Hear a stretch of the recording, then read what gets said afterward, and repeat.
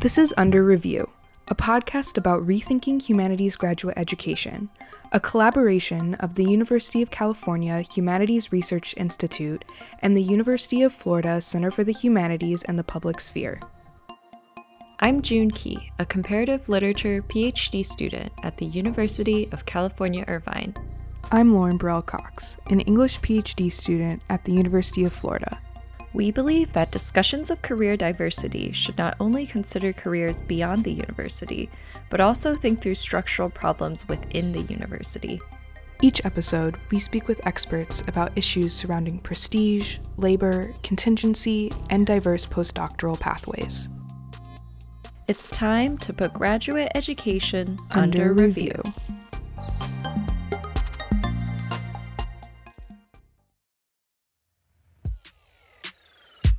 This episode, we examine collaboration in the humanities and how collaborative projects open up new pathways for scholarship, with a special focus on the National Humanities Center Podcasting Institute.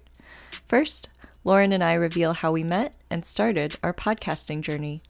We also catch up with the two other grad students we worked with at the NHC Podcasting Institute. Finally, we speak with Andy Mink, Vice President for Education Programs at the National Humanities Center, about his work organizing institutes that provide grad students with skills in the public humanities and teaching. First up, here's Lauren with our Meet Cute story.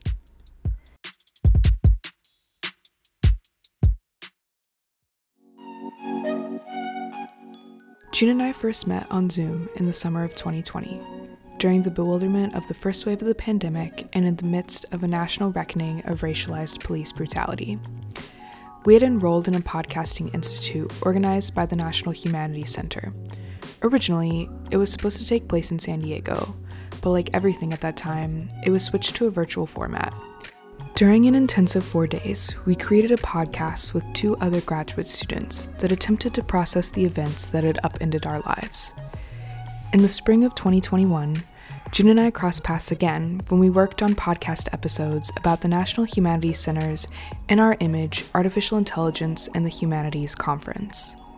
Throughout our whole time working and podcasting together, June and I have never actually met in person. I've mostly only seen her head and her shoulders within the confines of her Zoom box, and she's only seen that much of me. There are a few positive things that have come from the pandemic, but the possibilities for virtual collaboration is one of them. During our week together at the Institute, June documented our group and made an audio essay about it for the podcast our group produced. Here's a clip of us first meeting one another. Talk to each other, share your stories about where you come from, your education, your work, what matters to you, and how the last 5 months have impacted you. This was the first day of the Podcasting Institute. We didn't know one another yet, and we met for the first time Zooming in from San Diego, Gainesville, Charlottesville, and Irvine. Hi, I'm Lauren. I go to the University of Florida. I'm a PhD student studying film, and I study documentary and experimental film. And how have the last 5 months impacted me? Well, a lot has been going on a personal as well as a global level. I would say I've learned how to be alone a little bit more than I used to, but I've also been looking a lot for connections and lots of Zooming, as we're doing now. I can go next. Yeah, go for it. Okay. I'm Kevin. I go to the University of Virginia, grad student there, getting my PhD in ancient history. So it's like Greeks and Romans. Oh, what matters to you? I guess I kind of want like those things that I study to sort of like make them relevant to today. I mean, there's like such a big gap between then and now, but I find it very interesting and important. Hi, I'm June. So I am from Wuhan, China, the center, or what was the center of the current coronavirus outbreak. I go to school at UC Irvine, and I'm getting a PhD in comparative literature, but specifically my work focuses on independent Chinese film and representations of trauma. Hi, everyone. I'm Marina. I'm here in San Diego. It would have been great if we like all got to see each other here, but I go to UCSD. I'm a history PhD in Middle East Studies. I was born in Egypt actually, and I was raised here in San Diego, but like I go back and forth, and I spend my summers in Egypt, and like all my family's still there. And what matters to me is, so I'm Coptic, and the stories that I'm telling are really personal to my community also. We spent many hours together over the course of 4 days talking on Zoom. And although none of us had ever made a podcast before, we wanted to play with the boundaries of the medium. We used a variety of genres and infused our podcast with humor, collaborating on a meditation for grad students, a fake ad for a tenure track job, a mailbag segment, and documentary audio pieces on the connections created online during the 2020 lockdown. Like 1 year later, we're doing it again. More than a year later, June and I scheduled a call to catch up with Kevin and Myrna. We reflected on how this experience was really one of the first times we had collaborated with other grad students in such an engaged way, reminisced about the summer, and chatted about looking for jobs as we near the end of the PhD. I feel like I had basically no collaborative projects in grad school in terms of academic, like the actual work that I was doing. All the collaborative stuff was our student government, our sort of internal graduate student history or history graduate student government. I think probably this podcast, the podcast that we made, was probably the first actual like collaborative project where something was created with my name on it, which is crazy to think about. We talked about the benefits of collaboration. Right. I like the feedback aspect of it. You kind of get feedback in real time instead of sitting and writing something that you sit on for a couple months and then send out and then maybe get your feedback after that. For me, sometimes it's like an explosion of ideas in a way that I don't feel like I get with my writing. I think it also feels a little more supportive. Collaboration. I think collaboration just feels like everyone is encouraging everyone. We're all invested in each other's work, I think, and trying to make it go forward and move forward together. But I think it's rare to find like a program that's reserved or set up for grad students to be collaborative. I think it's more like, here's the expectation of you as a grad student and make it happen. And I guess if you don't take the initiative, you or a group of people, I don't think a lot of collaboration really comes out unless you seek it out. We then pooled our experiences and discovered that we only knew one person altogether who had co-authored an article in the humanities. We wondered, why is this the case when co-authorship is so common in other fields such as the sciences and social sciences? I wonder why, like, that is a challenge. Yeah, I think about the reasons. Like, I don't know why.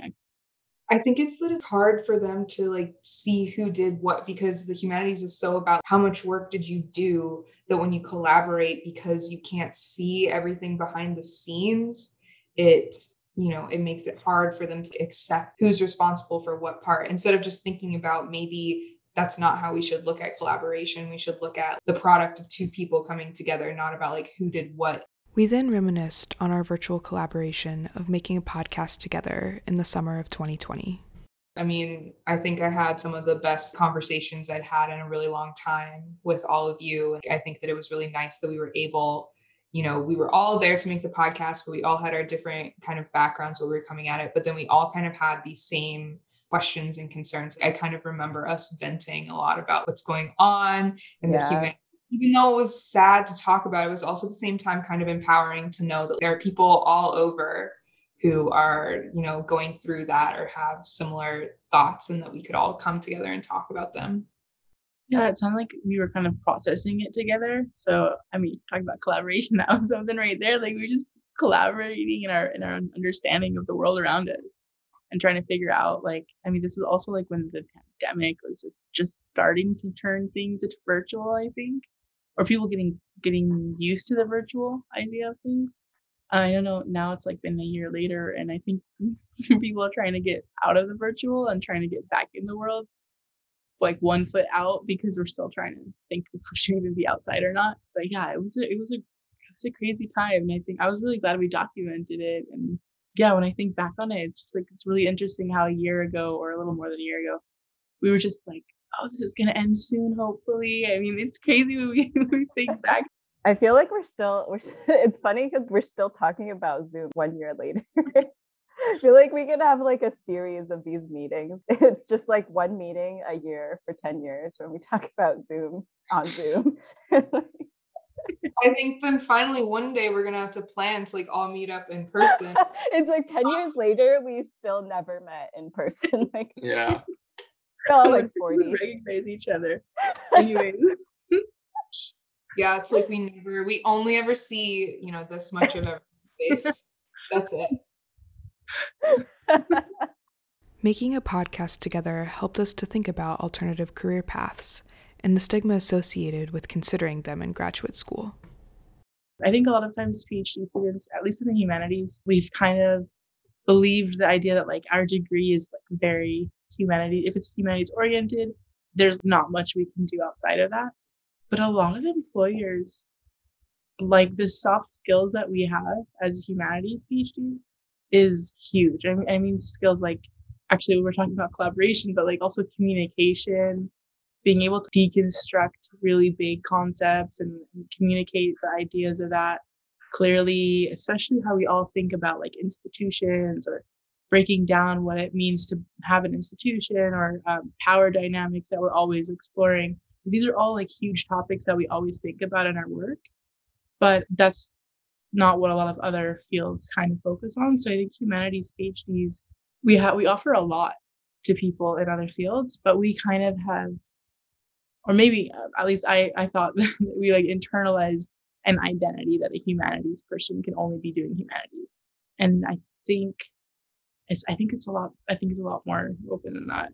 Like I was mentioning consulting, but like there's so many different kinds of consulting. There's like advocacy work we can be doing. There's nonprofit work we can be doing. Yeah, that's what we can offer. Yeah, I think it's hard because you're right. There's that kind of identity that we often internalize. And I think it's because the environment tells us that we are good, we are good at just writing papers about films, and that's what we should do as our next step. I mean, do you guys feel like pressures to continue by like your advisor, like down the academic path, or by other people? Yeah, I think it doesn't come from like a bad place. I think it comes from most professors have gotten to where they are probably because they haven't had to question that path all that often because they've been successful so many times. But anyways, that's all to say that like in that your advisor doesn't have experience being like, oh, you can't do this, like you won't get a job out of this. Like, they're the one for whom it all worked out basically.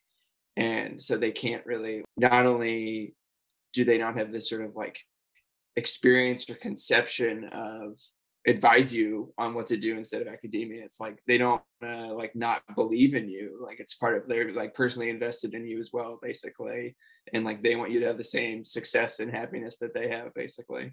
I think I would say, like, if we're talking about also, or as we're thinking about deconstructing institutions, I think the university is set up to kind of build this idea for the humanities, to build this idea that this is your pathway, right? You get in, you write, you publish, you teach, and then from that you come out as a scholar and you're able to like continue the production of knowledge in the same way. But I think in STEM, they're from the beginning given industry opportunities and expectations. And I think, you can even get a master's in some STEM field and you have an expectation of industry. If you go in humanities and you get a master's, like you have an expectation of not being able to teach at all. Like they let you know, like there's so much competition that you won't be in that. So I think the expectations seem to put pressure on humanities to kind of feel like this is my only pathway. And once I'm in a PhD in the humanities, my next step is to keep pushing against all these obstacles until I get that teaching job. And I think it takes a long time for us to recognize that not everyone wants to be a professor and not everybody wants to be in academia, and the PhD can mean something else. So I think that a lot of our advisors were never in that position of industry. Most of the faculty are probably not. I think it's more like now these with the increase of adjunct positions and people starting to really think like, do I want a life as an adjunct? Because that's probably what it's going to turn into. I think that's when we start rethinking, okay, what does the degree actually mean and what can we do with it? And why are we not creating an institution that really bolsters multiple avenues of careers?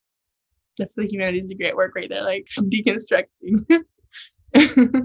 When I first got to grad school, I remember there being a lot of resistance, much more resistance than now. Like even among other grad students in older cohorts, they were just like, you know, why would I get a PhD if I wanted to do anything other than teaching? It was almost like ridiculous to pose the question, can you go into a different path with a PhD? And it's kind of optimistic to me that more people are talking about it openly without stigma. I don't know if you guys have experienced this. Alt-Ac felt sort of stigmatized in the past. Yeah, I mean, I still kind of feel that way now when I've had people in my program kind of act like I'm not as serious because I'm considering things that aren't academia or like a tenure track position. And so, but I mean, I think overall it's gotten better. It's more openly talked about just because, like, you know, not everyone can get a tenure track job and adjuncting isn't sustainable for people. So we have to think about, you know, other things that we can do with the degree. And I really like this idea that Mir and I, we're deconstructing certain things. And so like, that's like a skill that we have. And I think that, you know, we've seen in the world how we really need people who can do that. I still think there's a little stigma too about it. Like, I think like what you're saying, Lauren, there's like this idea that maybe some people who are thinking about alternative careers are not serious. But I think it's because the debate's mainly been about like our institutions are invested in like producing people who will teach. Like that's kind of been their goal so far. And it's kind of, we are kind of talking against the dominant narrative when we say, well, let's think about opportunities. And I think a lot of people don't even know what opportunities to like create for students. Like we're talking about internships, but like how many universities actually have a thriving internship program for humanities PhDs rather than just like a couple internships being offered. All right. And I don't want to like take up too much of you guys' time. Thank you for like a wonderful conversation. And I'm really glad we got to see each other again 1 year later. And I hope we do this again next year.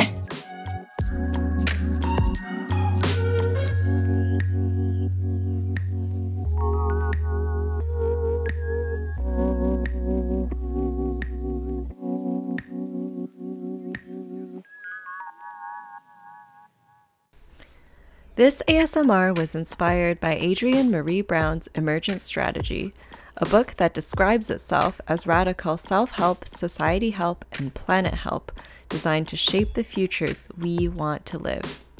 This is a slice of the future we want to live in. This segment ran in the original podcast we created at the NHC Regional Podcasting Institute in summer 2020. Take as long as you like to write your dissertation. We'll fund you as long as you need. Your teaching and public engagement are valued just as much as publishing, and will be taken into consideration equally during tenure review. Your advisor cares about you personally and professionally. Your advisor is complimenting you on how theoretically sophisticated and original your work is. We do not regret to inform you. We do not regret to inform you that your book manuscript has been accepted. Your advisor cares about you personally and professionally. Your advisor is complimenting you on how theoretically sophisticated and original your work is. Food and alcohol will be served at the event. Real warm food too, not just the vegetable platter. Not just a vegetable platter. We would like to inform you that all your recommenders have submitted their letters with ample time before the due date. Yes, I would like to ask a question about your presentation that affirms your argument and is not in any way hostile. Be like water. Be like water. Be like water. Be like water. Be like water. Be like water. Be like water. Be like water. Congratulations, you're doing great.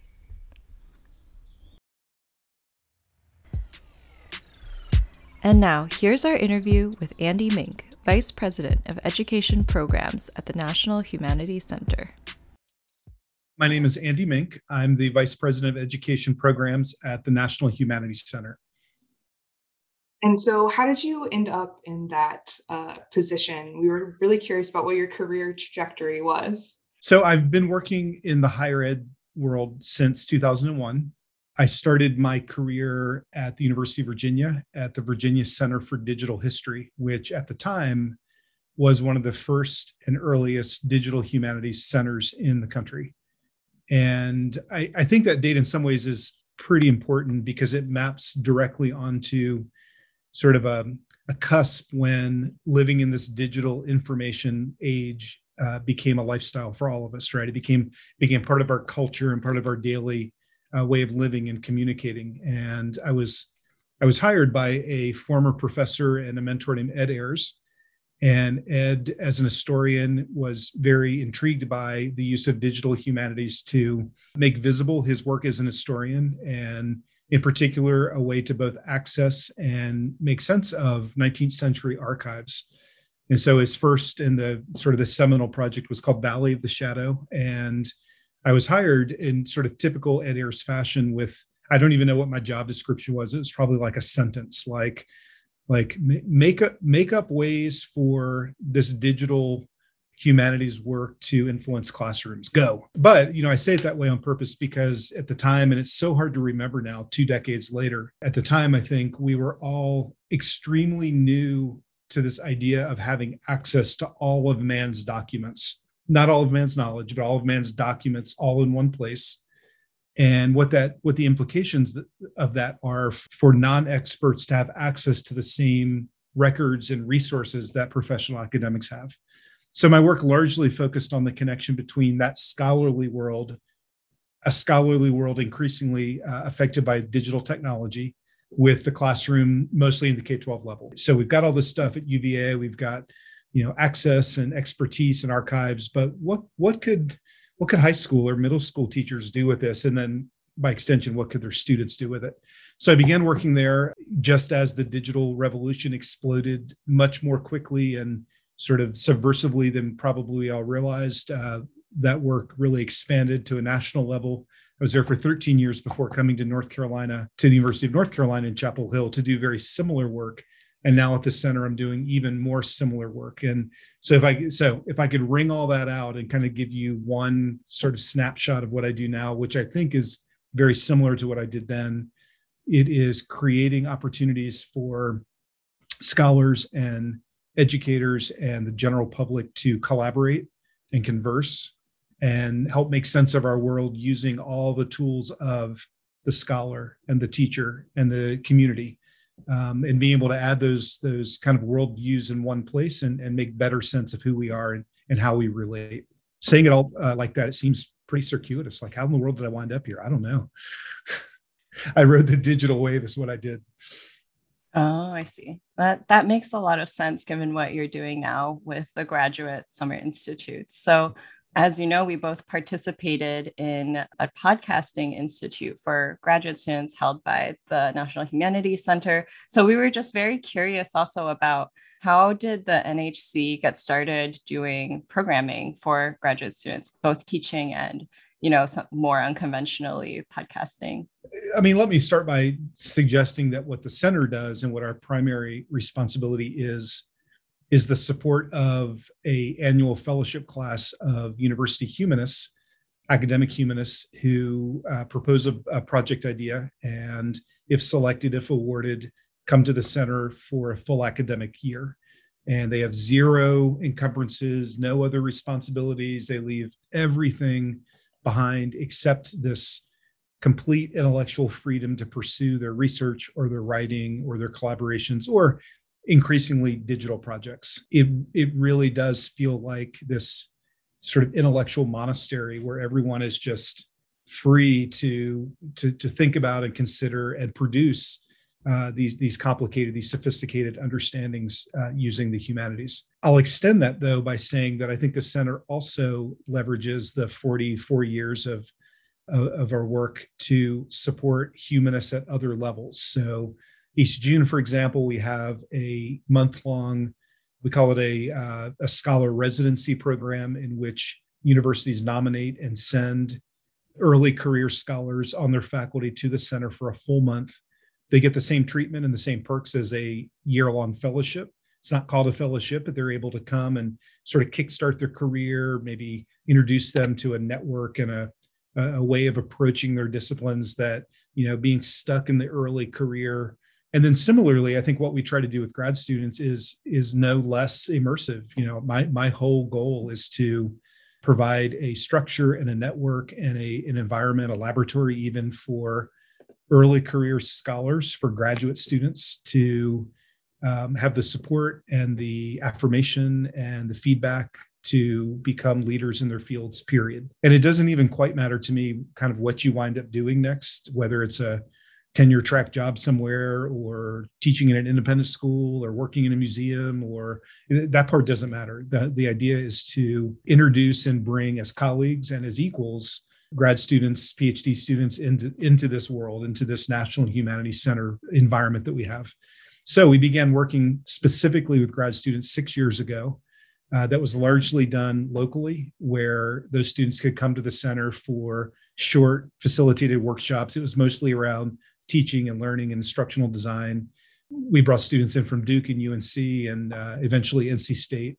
I think the first year I may have had 8 students, and by the second, maybe that doubled, and by the third, that tripled. And pretty quickly, it became clear to me that universities and PhD programs are designed with a really narrow set of guardrails so that you're doing and experiencing exactly what you need to be a successful academic. But there's all kinds of things outside of those guardrails that they can't provide.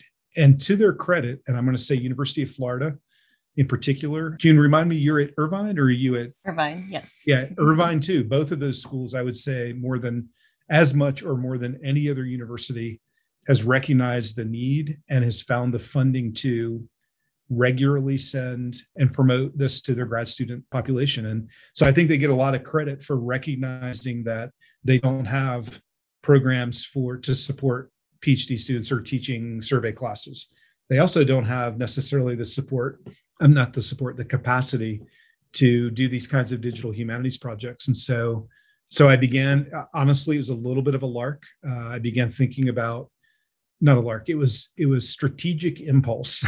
It was very thoughtful, very purposeful, but also just very instinctive. And I knew Pam from her time at UNC. I talked to Joanna in a couple of moments about different things. And we just sort of made up this idea of having a podcasting institute in San Diego. And my idea at the time was to take this local model and do it regionally so that we've got folks, we'll do one in Southern California, then we'll do one in New York City, and then we'll do one so we could attract. The idea was to put them in areas where there are a lot of universities that could send students. Little did I realize how much universities would appreciate this and find the funding to actually send students.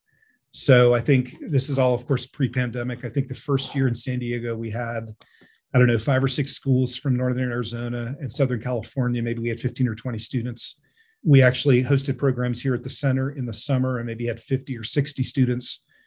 But then the pandemic, which is such a blessing and a curse, with a heavy emphasis on curse, pandemic allowed us to transition these to virtual. And I would always rather work in person. It strikes me that I've never met either of you in person, but it did allow us to expand the capacity. So universities were able to send many more students to these virtual programs, and we lost something, but I think we worked hard to sort of make it up in other ways. And so to answer your question, how do we wind up working with grad students? It's solely and sheerly a motivation to support scholars at all levels to have access to the resources and opportunities and skills that will advance their careers, and they'll become leaders and then come back and join and work with us some more. Because, I was thinking about when you're talking the digital wave, how we've only ever been in this digital space together. June and I have also never met, and we've never met you, but we've worked really closely, but we've created this kind of community of podcasters. But we were also curious about, what inspired the NHC to bring people back for the AI conference and kind of do it again in a different way. What was your thinking towards the future of kind of continuing these relationships you developed with graduate students? Well, the easy and short and sharp answer, and then I'll give you a sort of a longer and better one maybe, but the sharp answer is it's all about sustaining the community of colleagues that we've done. And we absolutely do this at the center with our fellowship.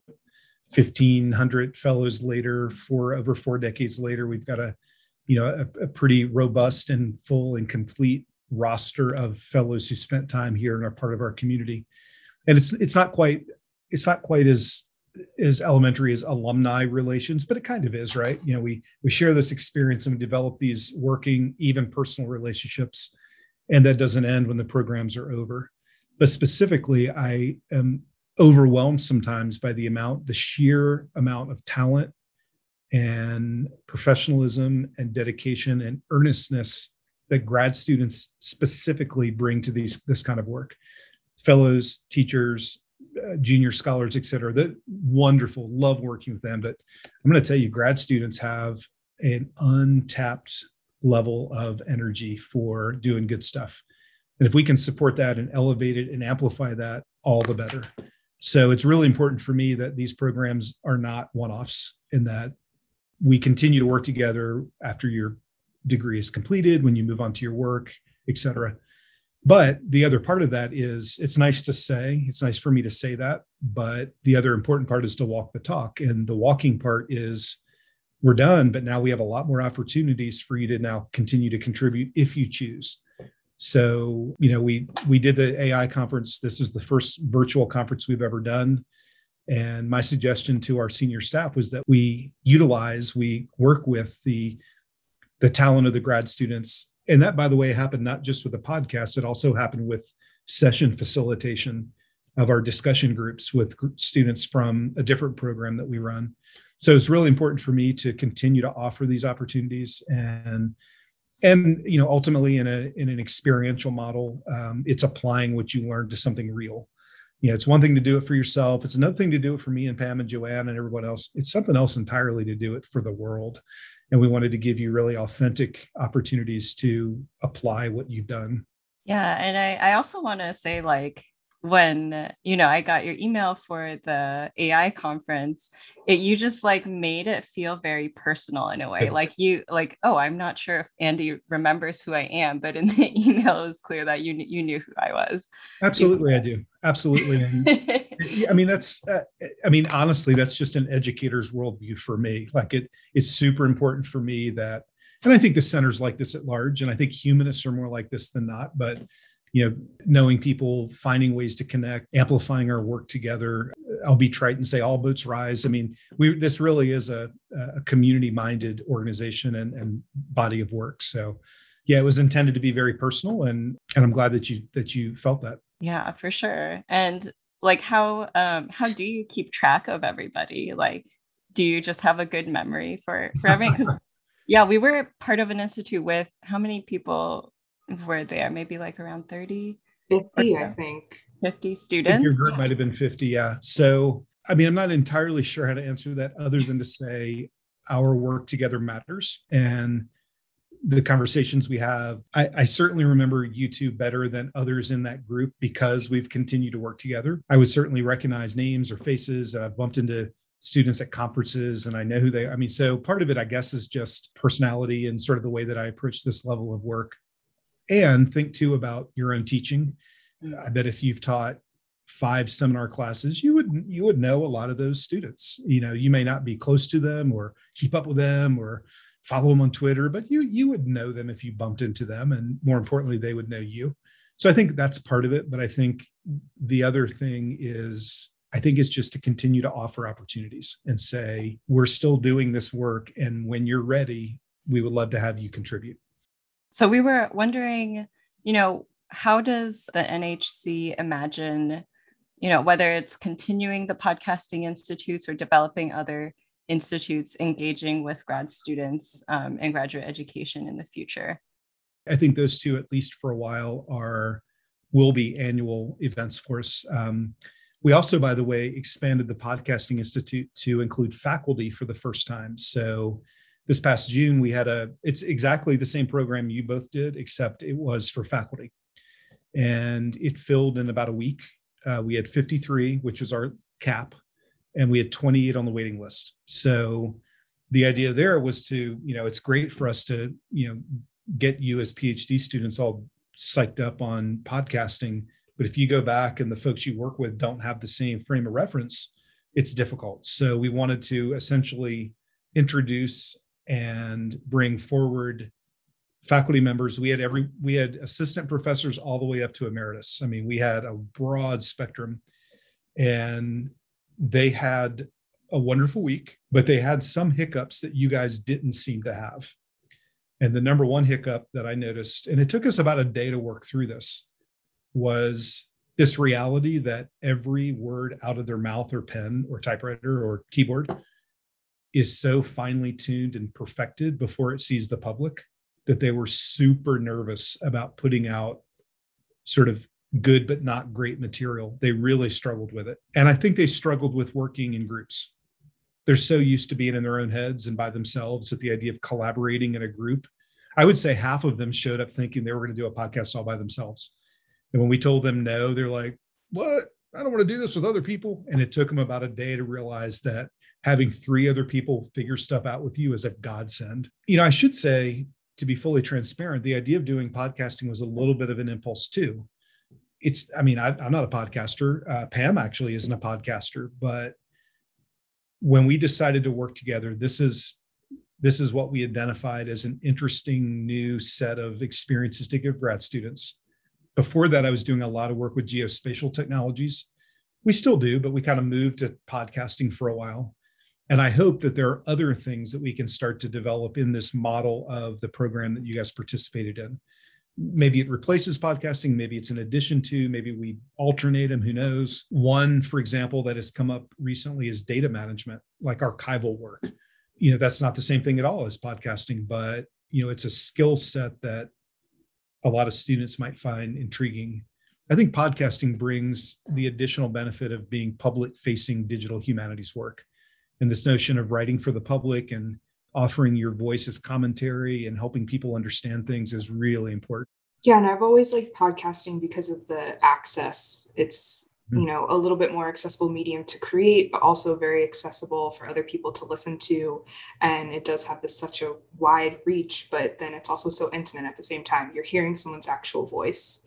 So That was why I was really drawn to it. But just to backpedal a little bit, since June and I never did one of the teaching institutes, we were a little curious to hear about what they're like and kind of what the goals of those kinds of programs are for the graduate students. That program is very subversively designed to offer complete affirmation for your role as an educator at the higher ed level, knowing that whether they mean to or not, in most situations, the teaching part is kind of excluded in terms of importance. You do your research, you do your work, you meet these needs, but the idea of actually teaching, you're sort of left to do on your own. Doesn't mean you don't have teaching learning centers. It doesn't mean you might have a mentor, you might have, a small group of people who help you out, but there's nothing in most schools, there's nothing formal. So the most important thing we try to do is affirm the importance and the value of education, and then provide a wide variety of first-person vignettes on how you might accomplish that.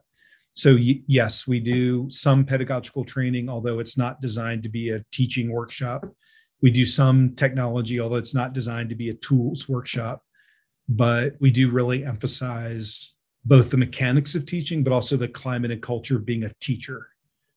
Everything from how do you walk into a 150 student survey with a bunch of big white guys and you're a small African-American female and you want to find your authority. How do you do that? How do you have that conversation? So we just try to provide a variety of ways to give that support. And this one has a whole series of past fellows and scholars at different levels who come in to share their story. And then the group project, because they work in small groups just as you did, is to create an interdisciplinary syllabus. And we really focus on interdisciplinary work, and we focus on accessible syllabi. So we talk a lot about how to write a syllabus that all students of all needs and all backgrounds can access, how to make curricular choices so that students can see themselves in the material. How do you create assessments? What do you get from student evaluations? All that stuff, but it's broken down in discrete kind of workshops. That's really lovely, just to hear that the primary goal of the Teaching Institutes is to affirm teaching, right? That's pretty much it. Yeah. I mean, that's our goal. So undervalued, otherwise, we're constantly given the message that research is what gets you promoted. It's what gets you recognized. It's what gets you a job in academia. And so I love that you guys are trying to provide this sort of like alternative space where teaching is affirmed. One of our students, maybe it was somebody from Alabama, like on the first day, told the joke that they have on their campus, which is, what's the quickest way to not get tenure? Win the teaching award. So we just wanted to push back on that. And in fact, there are, like, maybe institutionally, that's it. What I find is that there are so many faculty members who are not that, and absolutely want to support and have conversations around this work with you as grad students. And you may not know them, they may not be in your department, they may not be in your committee, but there's so many allies that we want to connect you with them. That's wonderful. So on a similar kind of line of thinking, I feel like the NHC is doing so much to address these, what you perceive as like these gaps in graduate education. What kind of structural changes do you think should be made to graduate education? I say this very smugly on the outside of this conversation, right? So I am not in administration. I've never been, don't want to be. I like being able to sort of hover outside of this and support individuals and schools in their growth mindset. So I'm going to rephrase your question, if it's okay with you, rather than saying what I think they should do, because there's so many barriers to doing things. I'll tell you what I think will benefit, if not save, humanities education at the graduate level and beyond. And I'm going to echo some of the things that I know Robert Newman, our president, has said and written about, and things that I've seen in the programs that we've run and the fellows that we talk with. And it starts with the value of interdisciplinary work, working in silos, working, on your own field with no understanding of the viewpoints of other fields, I think is a real drawback. One of the things we see from the graduate teaching and learning program is that when they do their projects together, we always match them so that they are it's interdisciplinary and between universities, just like yours. And, for a philosopher and a literary scholar to be in conversation, maybe for the first time in a long time, in the context of this project, is often very illuminating. They both kind of realize how much they have in common and how very, very different they use language and logic and questioning to sort of unpack how they understand things. And that's a real benefit. And being able to show that, I think, in constructive and substantive ways would really help all humanists. And the more that graduate schools can embrace that and value that, awesome. The second thing is, and this came up a lot in the faculty program that we ran in June, is this idea. We talked about it some in our graduate student, but the faculty were really interested in how to have public-facing work like podcasting be evaluated as scholarship and therefore be counted towards their professional body of work. It's not just fun stuff you do on the side. This isn't a hobby. This is like real, moving, transformational work for a lot of people. And we had, chairs and established scholars and past fellows and, folks who have a little bit of clout who are really, I think, surprised by the value of podcasting. And then by extension, aware that it's really not acknowledged right now. It specifically, but maybe work like this more broadly, is not acknowledged in the way that really serves them. and they're really interested in figuring that piece out. Now, maybe that transitions into graduate education as well. Maybe has impact on what a dissertation might look like, or what your review might look like, and that has all kinds of unintended consequences. Like it's a slightly different answer, but I think it's a parallel. I've done a lot of work with a guy named A.D. Carson at University of Virginia, who's a professor in the music department, and he's a hip hop artist, and he did his dissertation at Clemson as a hip hop record. And now he's at UVA on tenure track, and he does all of his work as hip hop records. Now, the problem is nobody knows how to review that. Like, how do you say what's good or bad? And his most recent record is being published by the University of Michigan Press, and it's the first time ever. So what would a podcast dissertation look like? What would a public facing, article or monograph look like? I mean, all those things have lots of different moving pieces that I think I'm hopeful that we'll start to look at. And we have had conversations here about trying to lead some kind of convening of higher ed leaders to have that conversation. It's more than us, but we would be a sort of a hub to start that. So those are two things. I think the third thing I hear quite a bit, and maybe what led us to this work with grad students, is the brutal reality that any professional academic job at any level, community college, small liberal arts school, R1 school, K-12 school district, whatever it is, there are so many skill sets required to do your job well, like managing budgets, working in a group, drawing consensus, explaining yourself to people who don't have your training, delivering reports, meeting deadline, like all that stuff that goes into things like project management and working collaboratively with others to draw and reach consensus are things that most grad programs don't emphasize, which is why, by the way, we started doing these group projects. If nothing else, you have to sit down with 3 other strangers and like do something in a week. And that is a skill. That's not just something I'm hopeful that everybody learns something from that experience. So those are 3 things I think that are big and will definitely affect the sort of the next tide of humanities, of higher ed. Right. And so building on that, we were wondering if you had any other professionalization advice for graduate students. You've already said, working in groups, managing budgets, these things that we don't necessarily learn in graduate school, but any other kinds of advice? I always feel a little bashful because I'm fully aware of how overtaxed all grad students already are. And in some ways it's kind of set up for that. So anytime I say like, and do this too, it always feels weird to me, with a full acknowledgement that work-life balance, I know, I saw both you guys roll your eyes. You didn't, but you should have. I know the notion of that is really important. Finding community, finding, a social connection that goes beyond your department doors and walls and barriers.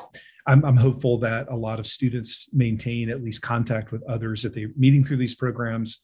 I met with a grad student a few days ago from UGA who was saying how all the students on that campus have sort of found ways now to work together, and even though they're in different fields and departments, and stay connected. Finding that kind of social outlet, certainly.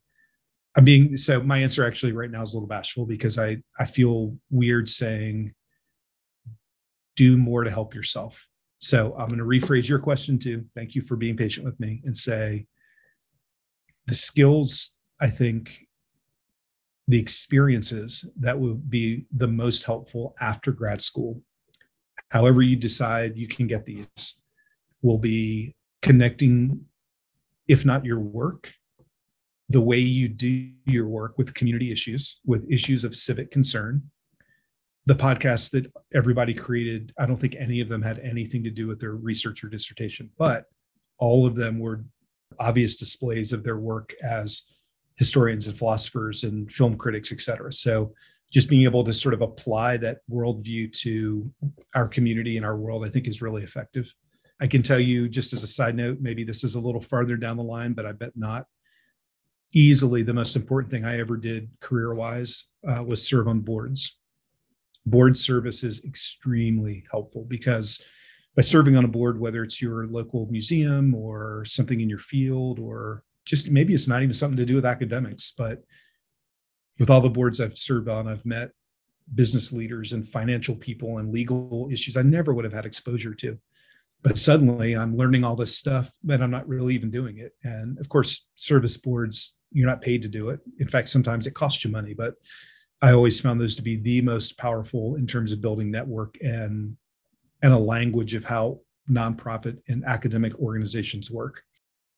So then we're kind of getting to the end of our question set that we had for you, but I also wanted to give you a chance to kind of, if there was anything else you didn't think we addressed that you'd like to talk about or anything else you'd like to add, I just kind of wanted to have an open floor.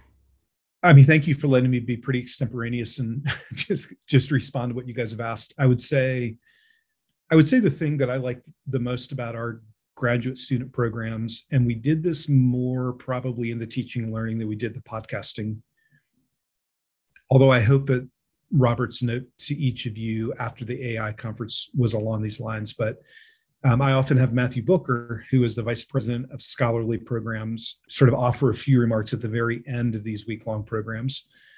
But what he often says, and the thing I would like to repeat and maybe have included is the work that grad students are doing now, even though it feels sometimes marginalized, maybe dismissed, maybe invisible, it is what the humanities has become, right? This is the important work. It's not, in some ways, it's not the senior scholars that we have come here to be fellows. It's the work and the approach that grad students are taking to their work that is the future of the humanities. It really is. It's not a trite thing to say. It's not a pep talk. I'm always reminded when I go to our lobby and I look at all the class photographs, just how much the fellowship program has changed in terms of who's attending, who's a fellow, and also the work they're doing. And if you are able to gain a set of experiences and expertise in something like writing an audio narrative podcast form piece of scholarship by a scholar, holy moly, you got so many skills that other people don't have. This podcast was written, produced, and hosted by Lauren Burrell Cox and June Key, with support from the University of California Humanities Research Institute and the University of Florida Center for the Humanities and the Public Sphere. Voice work by Mirna Wasif and Kevin Warham. The cover art was designed by Kathleen Martin and Amy Owen at UF Class Communications. Special thanks to Barbara Mennel, Kelly A. Brown, and David Theo Goldberg for their support and guidance.